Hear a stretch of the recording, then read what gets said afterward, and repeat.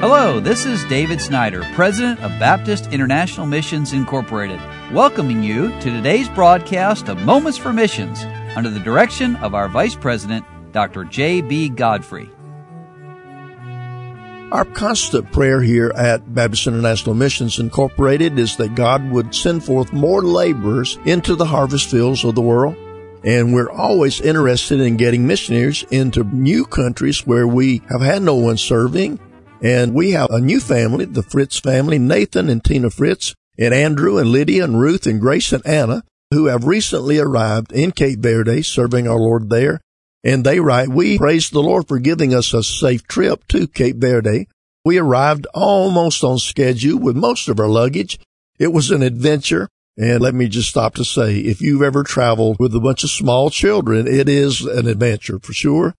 Special thanks to our parents for getting us to the airport in Chicago, and to Pastor and Mrs. Reed in Brockton, Maine, for helping us get from one end of the Boston airport to the other. Well, we have settled into our apartment in Praia, the capital city, and this is a temporary home for us. We'll be here for 6 to 9 months as we chase down some paperwork that we need for residency in the country. Our Portuguese tutor is keeping us busy with classes 4 days a week, and we have many opportunities to practice the language every day. Well, let me just pause there for a moment to say that Cape Verde is one of those places off the coast of Africa, of course, and Portuguese is the language spoken there. So pray for the Fritz family to make quick progress in the language. Language in Cape Verde seems to be a bit of a phenomenon with Portuguese as the official language. Any paperwork or official business is conducted in Portuguese, but then Creole is spoken very often in the streets. The Creole is simple in construction, but is complicated by the fact that everyone speaks it a little differently. For now, we're focusing on Portuguese because that is necessary. And in the future, we'll most likely learn the Creole that's specific to the region where we'll be working.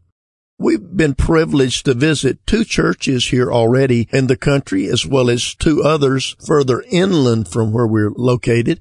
It's been a great blessing to us to get to know the believers here, even though we don't always communicate very well. We're grateful for the fellowship that we have in Christ and the work that He is doing through the missionaries and the local pastors and churches.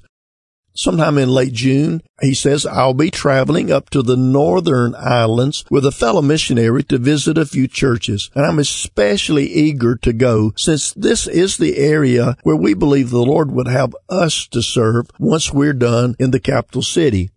We have a little difficulty dealing with all the dust here. With a lack of rain, the constant wind, and the dust can cause some breathing issues with our children.